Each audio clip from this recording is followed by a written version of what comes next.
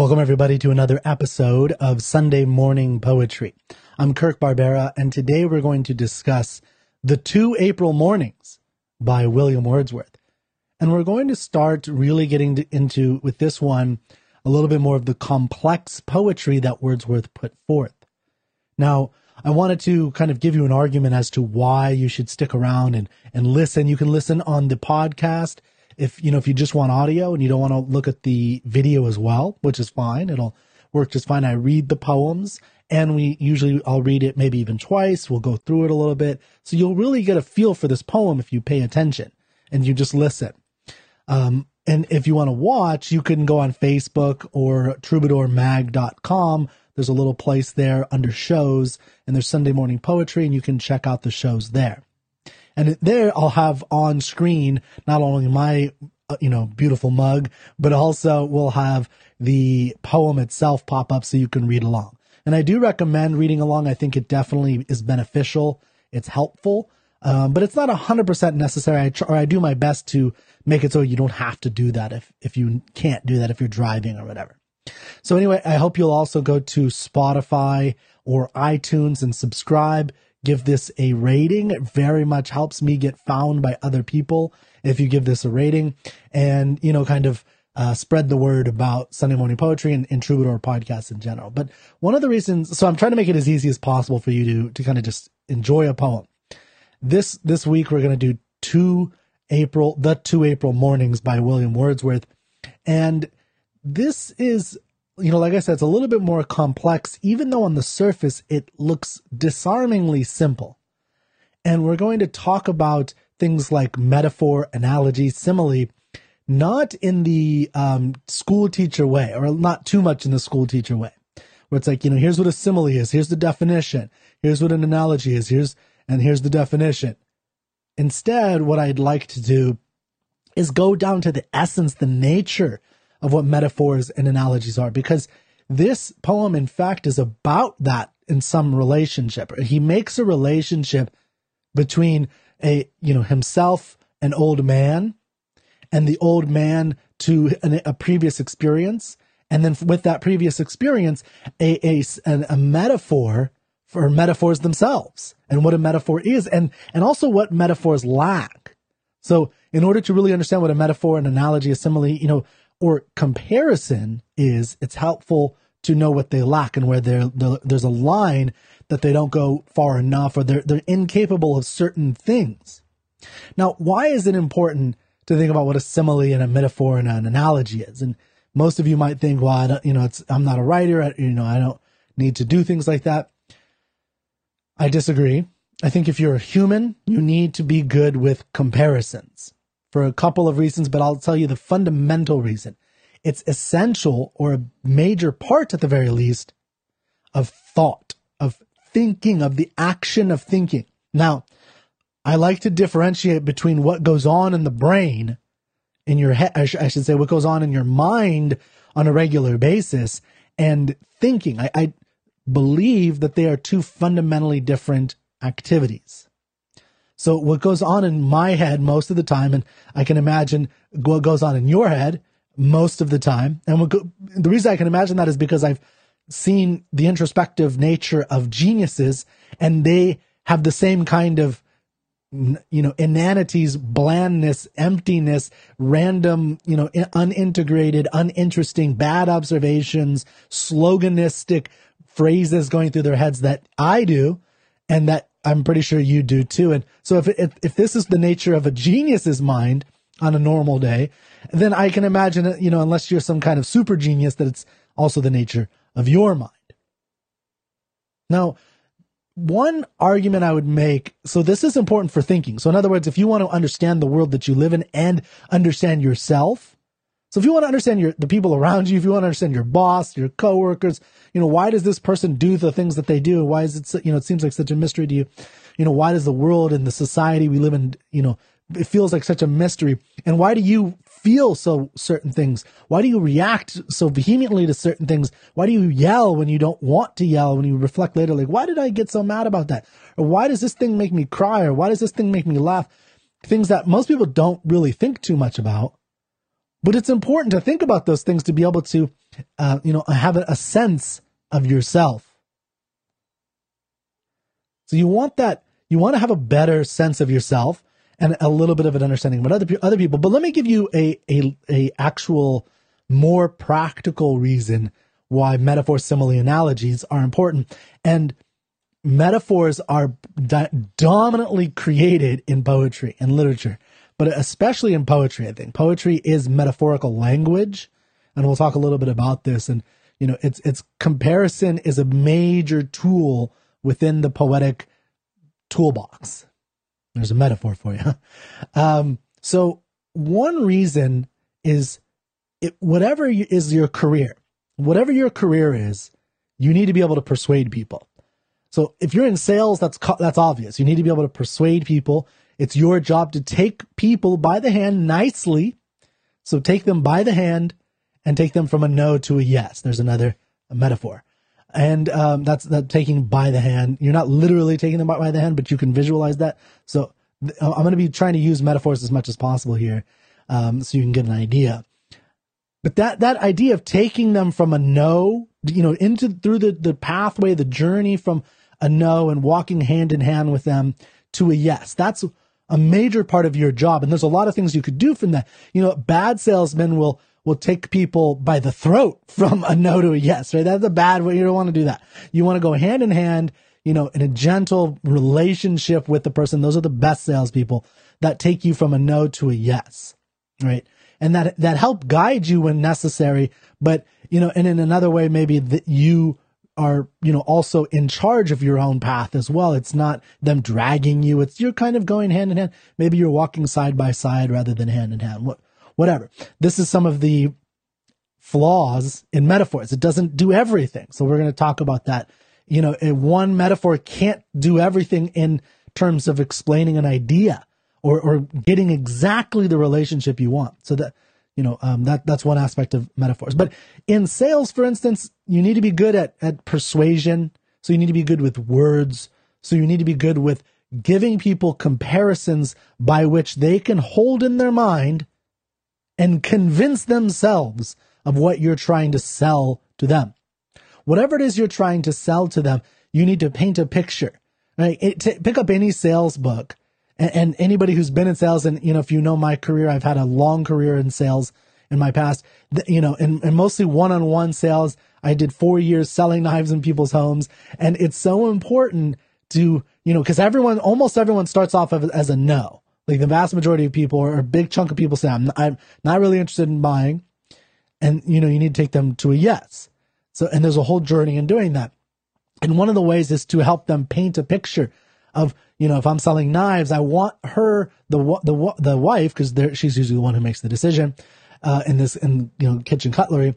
I want her to see herself using the knives and saving her time, money, and effort down the line, and also giving her, depending on the type of person she is, prestige. And the way I do that is, I help paint a picture with words. In talking to her, I listen to the type of person she is, and then and the type of person he is. So, and then I help them paint a story in their own minds. So my job is not just merely to spout words at them, but to get them to integrate it by, for instance, subtle ways of getting them to repeat the sentence or the, some fact or important point that I want them to do. Because when they do, then it gets integrated into their minds. And then when they go, talk about it later, they are using my words to each other and to their friends. And then they're also convincing themselves, and so on and so forth. So that's just a simple example of metaphors, language used to persuade people to take some action that you want them to, using, these tools. So the better you get with it, the better you are at that technique. And this is true in anything of your career. If you think of just persuasion as an incredible, and even if you're, if you think of yourself as just a cubicle worker who, works on some component as an engineer, you get schematics of some sort, and you rarely ever integrate or interact with people. Well, if you want to move up or do something else, you're going to have to interact with people. And even through emails and writing, you have to interact. And if you have an idea for some new mechanism that you want to put in. You need a way to say, oh, it's like this, or in this way it will work that way. And, you need to build an analogy, which is a kind of more of it's a comparison, but it's a little bit more of a logical argument comparison. So I just wanted to give you a little bit of an argument as to why this is so important.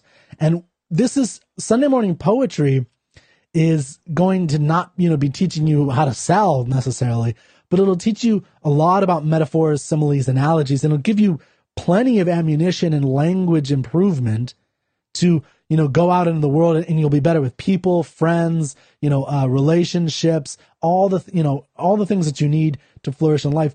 And most importantly, it'll give you a better internal existence. And this, I think, is the most important one, and what I'm going to kind of stop on. Coleridge, who is he also wrote the lyrical ballads with Samuel Taylor, with William Wordsworth, and it is said of Coleridge that his best artistic achievement was William Wordsworth. And we're going to talk about Coleridge at some other point, but he had a really good quote about the poet. And he said, the poet described an ideal perfection brings the whole, WHOLE, the whole soul of man into activity with the subordination of its faculties to each other according to their relative worth and dignity. So what is that? So what that is really getting at is what the poet brings the whole soul of man. So not just one aspect of him. It's not just his moral abilities or his intellectual abilities, but it's how he feels and experiences, how he senses. One of the hallmarks of romanticism, one dominant hallmark of romanticism, which I think is one that we need to make sure we're bringing back. It's what I'm not so sold on contemporary poetry for, because it lacks this almost every time I read it, this kind of hallmark. And it's what could be called philosophically, one way of looking at it is sensationalism. Now, not sensationalism as in, I saw Endgame and the explosions were sensational, or Infinity War, the war scene was sensational. Like, just all my senses were exploded on. It was just big blockbuster spectacle. Not in that sense, but in the John Locke sense, in the sense of we have this tabula rasa mind. Remember, this is going on. John Locke is happening, and his ideas are spreading around the time of the Romantics, the Romantic poets, including our poet Wordsworth today. So we have, this idea that we have a blank slate, tabula rasa. So when we're born, we don't have any sensations, or we don't have anything innate within us. I should say we don't have ideas and concepts like words. They're not innate within us. Instead, we look out into the world, and senses are impressed upon our minds. And that's how we start to experience and feel the world. We start to make value judgments, evaluations of people from a very early, year in our lives, a very early time in our lives.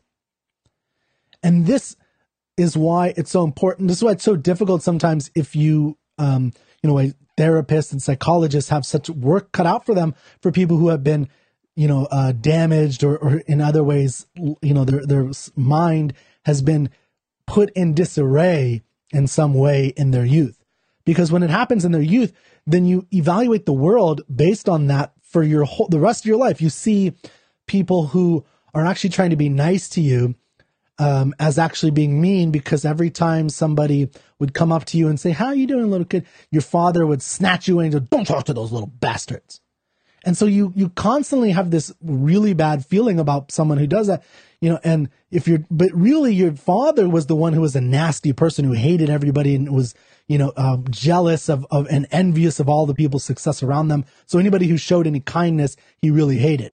That kind of, that's just one that I pulled, an example I pulled out of my head randomly. But the point is that if that happens all the time in your youth, it's going to affect you, obviously, in the way that you look at people. So when you look at somebody who's kind when you're 35 and you are suspicious of them, and you have no reason to be suspicious of them, it goes back to that. And you need to, untangle all the observations you've made that have gone along the way, even after you left your father and you saw someone at 16 years old who was kind to you, but then you saw another side of them that was a little negative. So you then, more confirmation. There's no such thing. This is the birth of a cynic, right? And that's how it happens. Or that's, one possibility. There's a lot of ways that can happen. It's infinite, I would say, actually, in how that type of thing can happen. But the point is that with tabula rasa, the Romantics were very fascinated, or they were passionate about this sense perception and creating a whole new imagery for your mind. And we'll see this in the 2 April mornings a little bit, and also the poem we're going to be discussing next week, The Fountain, also by William Wordsworth. And then I'd also like to discuss his, William Wordsworth is a huge figure, so we'll probably discuss several of his poems, although I might intersperse it with other poems so you're not just getting hit with William Wordsworth every Sunday, for those who listen every Sunday. Okay, so let's go to the poem itself, and then we'll have a little bit more of a discussion. Okay, and actually, before we go, there's one thing I do. So there's a couple words that you probably have heard, but you may not 100% know the definition or fully the definition in the way he's using it, or at least I did not know it, so I looked it up. But this is I said at the beginning, a little bit more of a complicated poem, and one of the reasons I think it's a little bit more complicated is because it does have a kind of a philosophical argument. So it's what could be called, in the realm of Wordsworthian poetry, there are the Lucy poems, and then this could be considered a Matthew poem. As you'll see, Matthew is an elderly schoolmaster whom the young Wordsworth has conversations with. And we'll see this in this poem. There's also a poem called The Tables Turned. And then, of course, the Fountain is another one that's a Matthew poem. So we're going to kind of discuss these. And one of the things that Wordsworth is really interested in are people on the margins of our consciousness, on the margins of, you could say, in another way of looking at it, on the margins of society. But I think he, in particular, and the Romantics are actually more concerned with people on the margins of our consciousness. So, for instance, you don't think about old people very often in the day-to-day bustle of your life, unless you're in elder care, of course. But if you're not, it's very unlikely that when you're going off to work to, sell houses or, you're a lawyer or a doctor or a dentist or whatever it is, you're going, any generic, roles such as that, or whatever role you have, you're a plumber, I don't care. Whatever the role, it's very unlikely that on a regular basis you're interacting with the elderly, the really old.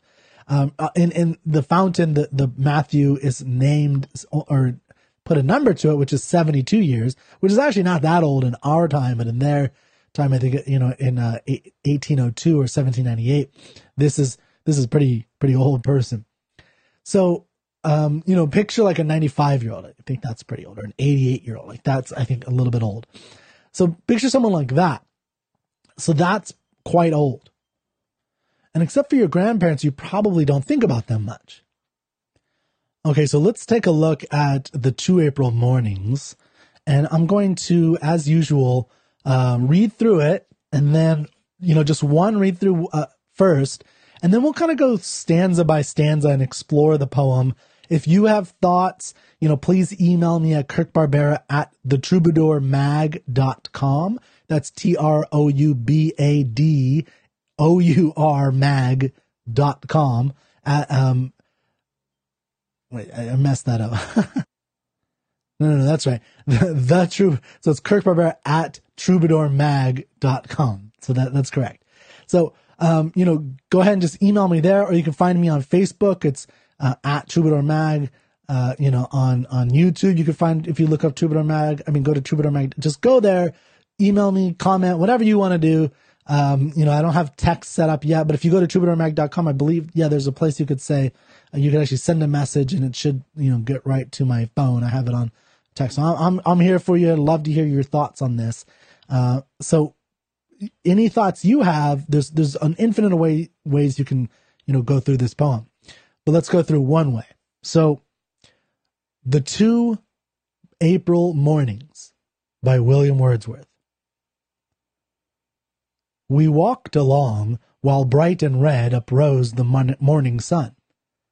And Matthew stopped. He looked and said, "The will of God be done." A village schoolmaster was he, with hair of glittering gray, as blithe a man as you could see on a spring holiday. And on that morning, through the grass and by the streaming rills, we traveled merrily to pass a day among the hills. Our work, said I, was well begun. Then from thy breast what thought, beneath so beautiful a sun, so sad a sigh has brought? A second time did Matthew stop, and fixing still his eye upon the eastern mountain top, to me he made reply. Yon cloud, with that long purple cleft, brings fresh into my mind a day like this, which I have left full 30 years behind. And just above yon slope of corn, such colors and no other, were in the sky that April morn of this, the very brother. With rod and line I sued the sport which that sweet season gave, and coming to the church, stopped short beside my daughter's grave. 9 summers had she scarcely seen the pride of all the vale, and then she sang. She would have been a very nightingale. 6 feet in earth my Emma lay, and yet I loved her more, for so it seemed, than till that day I e'er loved before. And turning from her grave, I met beside the churchyard you, a blooming girl whose hair was wet with points of morning dew. A basket on her head she bare, her brow was smooth and white. To see a child so very fair, it was a pure delight. No fountain from its rocky cave e'er tripped with foot so free. She seemed as happy as a wave that dances on the sea. There comes from me a sigh of pain, which I could ill confine. I looked at her, and looked again, and did not wish her mine. Matthew is in his grave, yet now methinks I see him stand as at that moment, with a bough of wilding in his hand. Now, on the surface, this poem is telling a story that is somewhat simplistic, right? It's merely a young man talking to a happy old man. Blithe generally means happy, joyous, although it can also mean, come across as callous and indifferent is another way it's often meant. But in literature, it seems to have the definition of joyous. It comes, or it's related in origin to the word bliss. So it has that sense to it. So he's talking to this person on a spring holiday when all of a sudden, they're merrily going through the hills and they're just chatting, this young person with this person that we tend to not talk to, right? We tend to not spend a lot of time with the old village schoolmaster, or, this would be like talking to the 80-year-old school teacher or the retired school teacher, I would say, who's just kind of out there. Not really someone we chat with if we're not related to them. And this person stops all of a sudden and looks out at this cloud and says, this day reminds me of a day 30 years ago. And on that day 30 years ago, so when he was a much, in middle age, I came to a grave that was my daughter's, and it reminded me of that. And by my daughter's grave, where my Emma lay, there was a beautiful young girl, a blooming girl whose hair was wet with points of morning dew.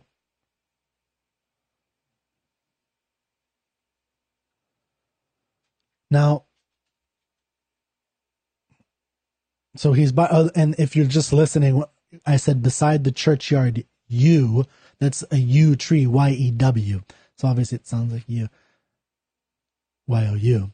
So he sees this girl whose blooming hair was wet. So you know, she's a 9-year-old girl, basically, or a girl around the same age as his daughter. And she has a basket on her head. And to see a child is beautiful. You know, it's a pure delight to see a young, beautiful child like that. No fountain from its rocky cave ever tripped with foot so free. She seemed as happy as a wave.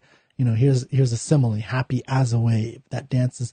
And she seemed that way. That's how she looked to him, or seemed to be moving. And then there came a sigh of pain. We'll talk about this in a little bit. And so he says, I do not wish her mine. And now it goes back at the end, the last stanza is Wordsworth, or the narrator, saying Matthew is now dead. Yet now methinks I see him stand as at that moment with the bough of wilding in his hand. So there is obviously, I think it's obvious, a little bit of a complexity to the poem right there. Even though I think there's many layers to it, the one simple layer is, you know, two people are walking. One is old, one is young. The older one tells the younger one of a memory, which is a common thing. If you talk to older people, this is a common occurrence that'll happen. Even if you talk to like a 30-year-old like myself, like that, it'll happen. I'll tell you some stories when I was a kid or something, right? And, you know, if you're like 20 years old. So I'm the old man in that case. But, you know, if you're talking to somebody, you know, toward the end of their life, and there's an indication of that here, they'll tell you stories at the beginning of so that's a normal thing. So you have this occurrence, these, you know, old person telling a story to a young person. That's really all there is to it. But there's a complexity to the time, like the occurrence of time and how it's used in this poem. So for instance, in the beginning, we walked along. So it's in past tense. We walked along while bright and red uprose, while bright and red uprose the morning sun. And Matthew stopped, he looked and said, the will of God be done. So in the first stanza, we get this idea that these two people are walking. It's a bright, sunny day. It's early morning. And notice, this is the beauty of poetry, is that it doesn't say it was early morning like prose. It says, while bright and red uprose the morning sun, which is a irregular way of normally talking, of putting together words, what's called syntax. But it forces you, one, to listen to the sound of the words. While bright and red uprose the morning sun, and Matthew stopped and looked and said, the will of God be done. So there's a, you know, kind of a rhythm between uprosing, you know, and the sound that goes with uprose the morning sun and the God be done, you know, aspect, and read and said, simple, sounds that go alike. Anyway, so we walked along while bright and red. So this is the first part of it. So it's past tense. And then a village schoolmaster was he. So we get the indication that, you know, now that we have the whole poem in mind, we know that this whole thing is being told to us by a narrator after the fact of the village schoolmaster's death. And, you know, it's even interesting putting it, you know, even in our first reading or second reading, we could see a village schoolmaster was he, which has a double meaning. So he died is one meaning. So you're no longer a schoolmaster if you died, but you're also no longer a schoolmaster when you've retired. So we get this sense that this is an old person. You know, the next line is with hair of glittering gray. And it's, you know, told in multiple ways to kind of play with time. Again, time and memory are critical here. This is a big part of this whole story, is time and memory in this whole poem. As blithe a man as you could see on a spring holiday. So we'll call the narrator just Wordsworth. So Wordsworth is seeing this old man that he's talking to, this person that we don't normally talk to. And he was a blithe as a man as you can see on a spring. So he seems in moving right now, you know, let's call him 72 or 85, you know, right now today when when Wordsworth is remembering this occurrence, he seems like a blithe, happy man on his spring holiday. And yet there's something else going on internally to this old man. Because on that morning, through the grass and by the streaming rills is just like a channel cut through the dirt, or, with water. So just imagine little streamlets. And by the streaming rills, we traveled merrily to pass a day among the hills. So they're on this journey together, just kind of walking in nature. And then Wordsworth says, "Our work," said I, "was well begun. Then from thy breast, your breast, what thought beneath so beautiful a sun, so sad a sigh has brought?" So Wordsworth is struck by this, the will of God be done. And then you can imagine by the old man. Because the old man looks blithe. It's a beautiful day, and that's what the young person is seeing. The young person is just, we think young people, when I was young, when you're young, whatever, young people do tend to be vapid. And there's not a lot there because they haven't experienced a lot yet. So, I think a little bit that's going on is like Wordsworth is kind of just walking around, like, "Oh, it's a beautiful day, da da da da da da da," and then out of nowhere, this old dude's like, "The will of God be done." And he's like, "What?" And he says, "Our work was well begun. And then from your breast, what thought beneath so beautiful a sun, so sad a sigh has brought?" So Wordsworth is asking him, what caused you to say that? Where did that come from? Right?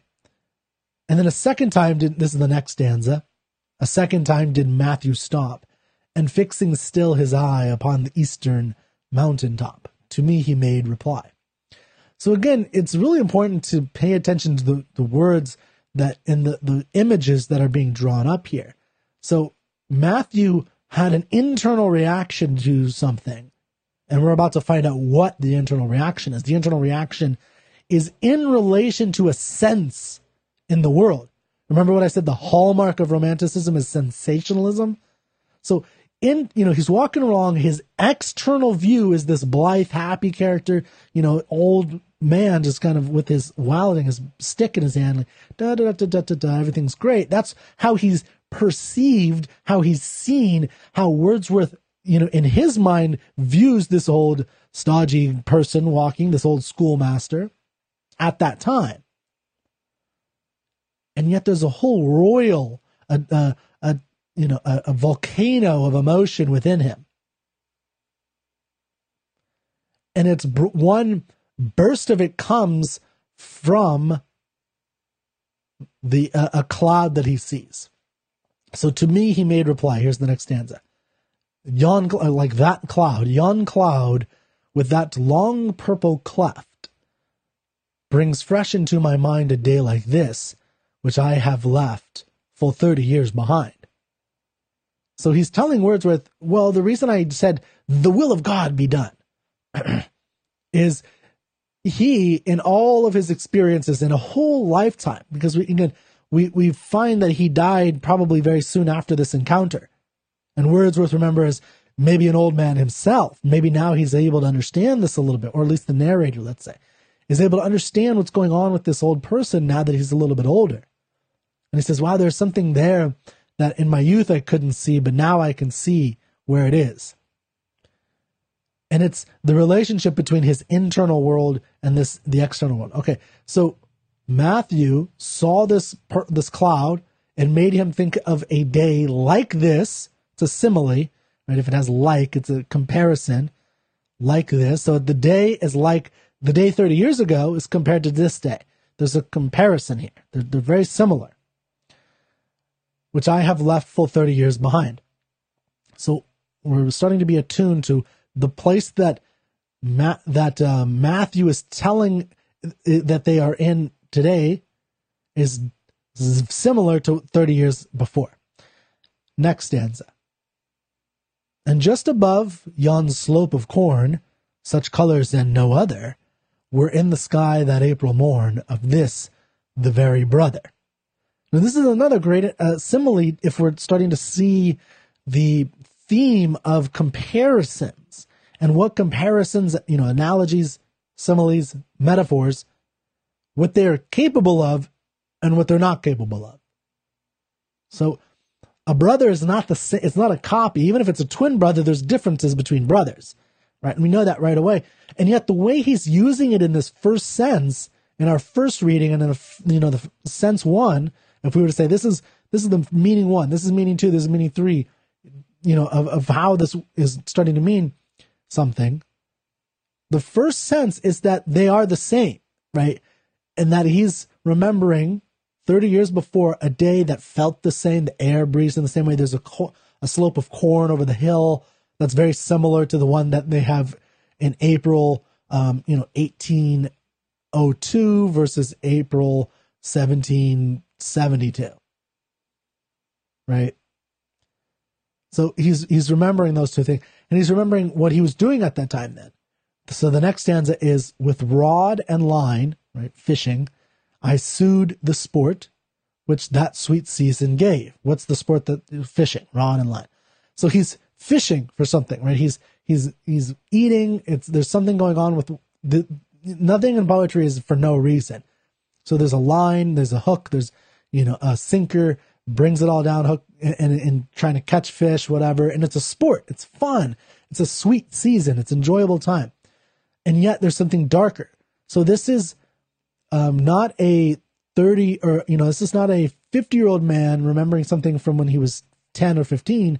This is let's say a 90-year-old man remembering, or an 80-year-old man remembering something from when he was 50, right? When he lost a child when he was 41, right? So time gets pretty complicated here, right? So when he was, in middle age, he was having sport, and he was enjoying that day, the brother of the day with Wordsworth. And then when he left from fishing and he came to a church, stopped short beside my daughter's grave. So he was enjoying the day 30 years before, when he was reminded of, his daughter's grave by going to the church. So memory. So he was having a fun day, and then he remembers his daughter's grave. But something fishy happened on this day. And this particular April day, the will of God be done. 9 summers had she scarcely seen. So she had only seen 9 summers. She was only 9 years old. The pride of all the vale. And then she sang, she would have been a very nightingale. Now, nightingales sing, there's an idea that, nightingales have often been used as analogies or metaphors for poetry. Even if you don't know that, you should know that nightingales are beautiful creatures. They're like mockingbirds, right? To kill a mockingbird, if you ever read that book, you don't kill a mockingbird because all they do is sing and they're beautiful, right? Same thing with like a nightingale. You don't kill something that doesn't do anything to you except bring you pleasure and joy, right? So you should always leave those innocent creatures alone. But anyway, the point is, in this relationship is that she was this beautiful bringer of joy and pleasure. 6 feet in earth my Emma lay, yet I loved her more. For so it seemed, then till that day, I e'er had loved before. So again, we have some more complicated emotions going on here. You have this old person telling a story of when he was in middle age, and how before she died, and the person, the child, the actual physical person of Emma, gave him a feeling that he would never love anything like this again. Or before, he had never loved. Emma was the cornerstone of the love that he felt in his life. But now she's dead at 9. And never forget, this is being told 30 years later. So he's still telling the story to Wordsworth. And turning from her grave, I met beside the churchyard yew, Y-E-W, a blooming girl whose hair was wet with points of morning dew. So he in a kind of mystical way, there's this girl who's just like nature all around her. Her hair is wet. It's got morning dew on it. So remember, we're in this, the sun uprose, all those things, the images we've been drawn that have been drawn for us in this poem by Wordsworth are related to the poem, are related to the day 30 years before. So this is all happening in a relationship to the day that Wordsworth is, or that Matthew is telling the story. So you have this blooming girl. So you imagine she's, 8, 9, 10 years old. She's around the age of Emma. Is she real? Is she a memory? What's the difference in this case? Because it's a memory told of a memory, in a sense. A basket on her head she bare, her brow was smooth and white. To see a child so very fair, it was a pure delight. So, again, he's telling how he felt pleasure, delight in seeing this beautiful young girl that reminded him of his daughter, as she is, even in relation to, and geographical relation to, the grave of the daughter. So the daughter, his actual daughter, Emma, is no longer there. There is this beautiful young girl there that's not his daughter. Here's the next stanza. No fountain from its rocky cave e'er tripped with foot so free. She seemed as happy as a wave that dances on the sea. So no fountain from its rocky cave e'er tripped with foot so free. So there's a lot of comparisons between this girl, who's compared to Emma, and nature, right? She's compared to a fountain, or she's, no fountain from its rocky cave e'er tripped. So she is compared in a sense to this fountain, but the fountain doesn't even stand a chance to, show how free her foot was, how, delightful and in this world she belonged. She moved along, in the throng of this nature, of this, under this yew and this tree in this beautiful April day. And she seemed as happy as a wave that dances on the sea. Now we have seen, so far we've had this theme that even though she seems happy, it's important to understand that we don't know that she's happy, right? This is part of, I think, what's going on in this poem is there's so many different complexities about what we can see and what we can know, right? What we can see in this person and what is actually going on internally to her.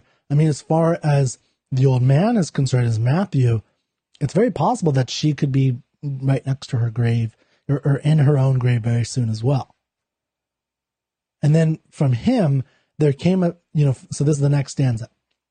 There came from me a sigh of pain, which I could ill confine. I looked at her and looked again, and did not wish her mine. Now, why doesn't he wish her his? What is the poem? What is Matthew trying to teach Wordsworth? This, Matthew's a school teacher, don't forget. What's he trying to convey, trying to understand? Is that once something is lost, you can never fill it with anything. It's done. It's lost. It's gone forever. It's one of the important tragedies of loss is that if you lose someone, you can't ever replace that person. That's it. You can find a different person, but they're never going to be the same. It's never going to be 100% exactly like the child you lost. So you could have a second child, but it will not be like the first. And this is important in relation to all the similes and metaphors that we've been talking about. So, and the last stanza I'll just read real quick is, Matthew is in his grave, yet now methinks I see him stand as at that moment with a bough of wilding in his hand. So we'll finish up in a second with that stanza, but I just wanted you to hear it. But what similes, metaphors, and comparisons do is they do help you understand an idea or another object.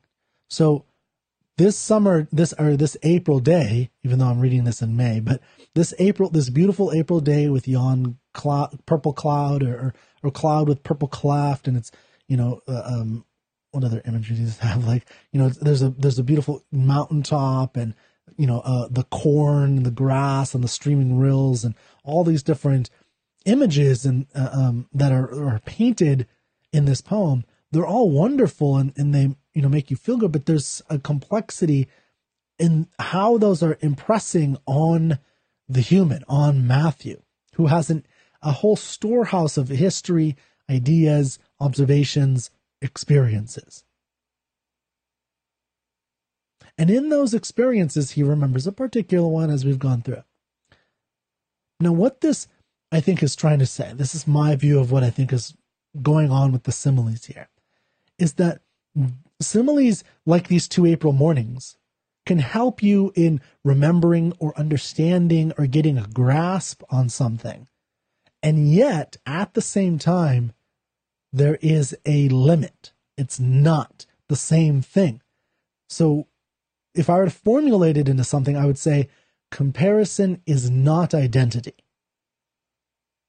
So you can compare, a child, a lost child of yours to another of your children. And, oh yeah, she's, dances just like her. She looks a lot like her. She bears the fruit on her head just like, her. She's happy as a wave just like her. She's, at one in nature, and the bug, she's like a fairy tale where bugs or, butterflies are coming around her, and birds are flocking and nightingales are singing to her, and she's so many ways, and yet she's not the same. And so when you compare something like, one of my favorite comparisons in poetry is "My mind to me a kingdom is," which is a poem by a guy named Edward Dyer. I always forget his first name, but Dyer. And I like that. It's an analogy, really. It's a metaphor, but the whole poem is an analogy between a kingdom, with big gates. And if you think of just simply the North in Game of Thrones, if you do that, or if you're like some medieval times, like some empire, or the Roman the Roman city is kind of a kingdom, and you can imagine there's gates and cobblestone pathways, and then of course you have people going in and out. You have tradespeople all over the place. You have guard towers and guards with arrows, and then you have a king and so all of those are details that you can bring out of this analogy between kingdom, because you can say there's a relationship between who are you going to let into your kingdom versus who are you not going to let into your kingdom. That's how you can relate to your mind. What ideas, what thoughts, what observations, what words from people are you going to allow through the gates of your mind, and which aren't you going to? So there's a relationship. And yet, of course, there's a lot of things not in common with a kingdom. Like your mind is not actually stone, right? There's not like an actual pathway that you can see. It's just an analogy. So it has limits. So it can help you see and understand the mind a little bit more clearly, but it's not everything. It's not exactly identity. So it's not the whole facts. And there's something that I think is missing in that. And what's missing is simply just the getting to the identity. How you want to do that. We could talk about that some other time. There's a lot of philosophical arguments on how you would do that. But again, this isn't to take away or to say that there is no purpose between metaphor, analogy, between comparisons and identity.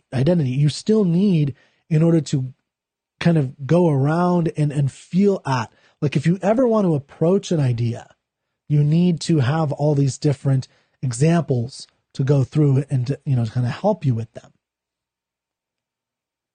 So I wanted to end with a passage about Wordsworth and some things that he actually said. So a quote from him that is about what poetry does, because that's kind of what we're talking about. And the 2 April mornings is, I think, a lot about what poetry does in a certain sense, because it's about comparisons, but there's a complexity to it because it's also about memory.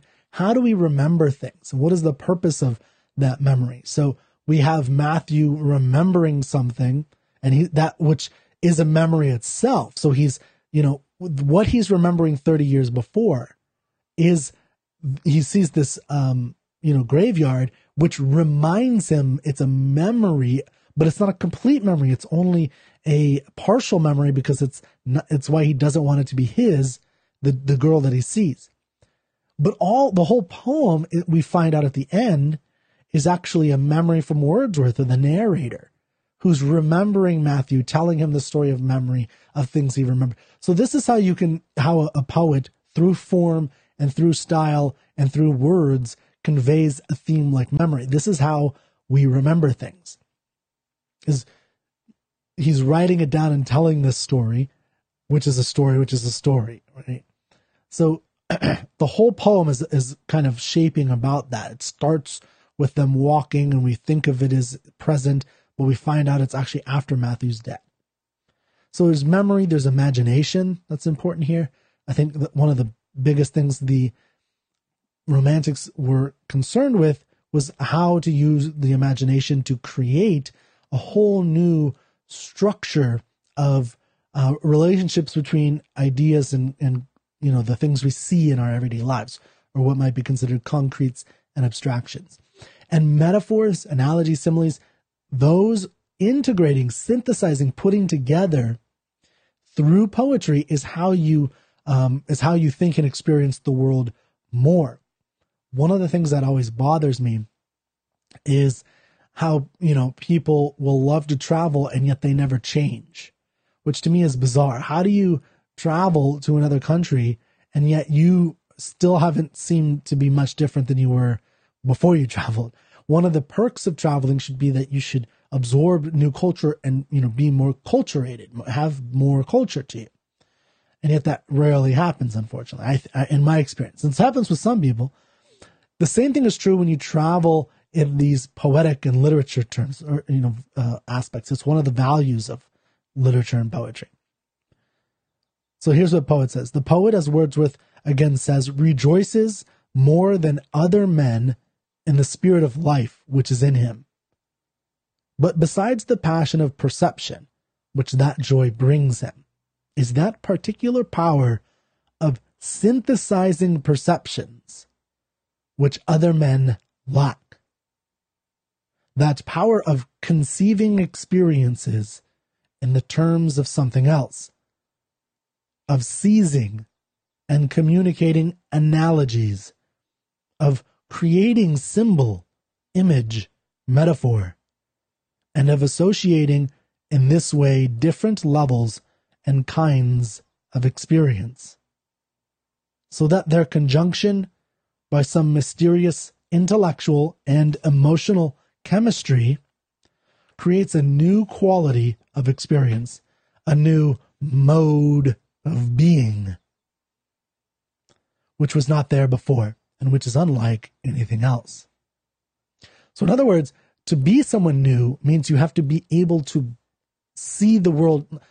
Let me rephrase that. To become a different person it is required for your mode of being to be different. So how you are capable of viewing the world must be different. And the way that you could do this in the two April Mornings by Wordsworth is all about that, because because of the nature of the gray-haired man telling a story to somebody who's now relating the story to you. Like that structure, in and of itself, the reality of that poem in and of itself is exactly this metaphoric synthesizing of experiences. And then if you look at these similes and the images that are used, it's all adding up to trying to give you to visualize these two people, but that they're not even there because it's actually, them telling a story after Matthew's dead. So it's actually all a memory. And the fact that you can visualize all of this and the fact that you weren't there, and it's actually a story being told to you in a certain way by using images, metaphors, and similes. And then to have it all be about, well, there's actually a limit to this, is a very profound philosophical argument that we could or discussion that we could talk about forever. We could talk about, famous speeches that have metaphors in them, or that are themselves, like the Gettysburg Address, which is, it's taking the graveyard of all these heroic men who died at Gettysburg, and really all the men who had at that point died, the tens of thousands of men, hundreds of thousands who had died in the Civil War. And it's analogizing, or, making them their sacrifice in relation to the idea of this nation conceived in liberty, and if it's possible. And so these are kind of like, they're almost, the idea of the tree of liberty must be watered with the blood of patriots kind of idea, that it has to happen. It's part of the natural course of conceiving this liberty. And that 442 or whatever it is, really short speech by Abraham Lincoln is itself an analogy of this grand thing. That's why it's so powerful, is he doesn't really give you too many visual analogies and similes throughout it. It's actually pretty abstract language in a lot of ways. But yet, because of where he is and the few things he is relating of these dead men who we cannot, the words we say here will pass away. And I don't remember the exact quote at the moment, but their sacrifice will never fade. Right.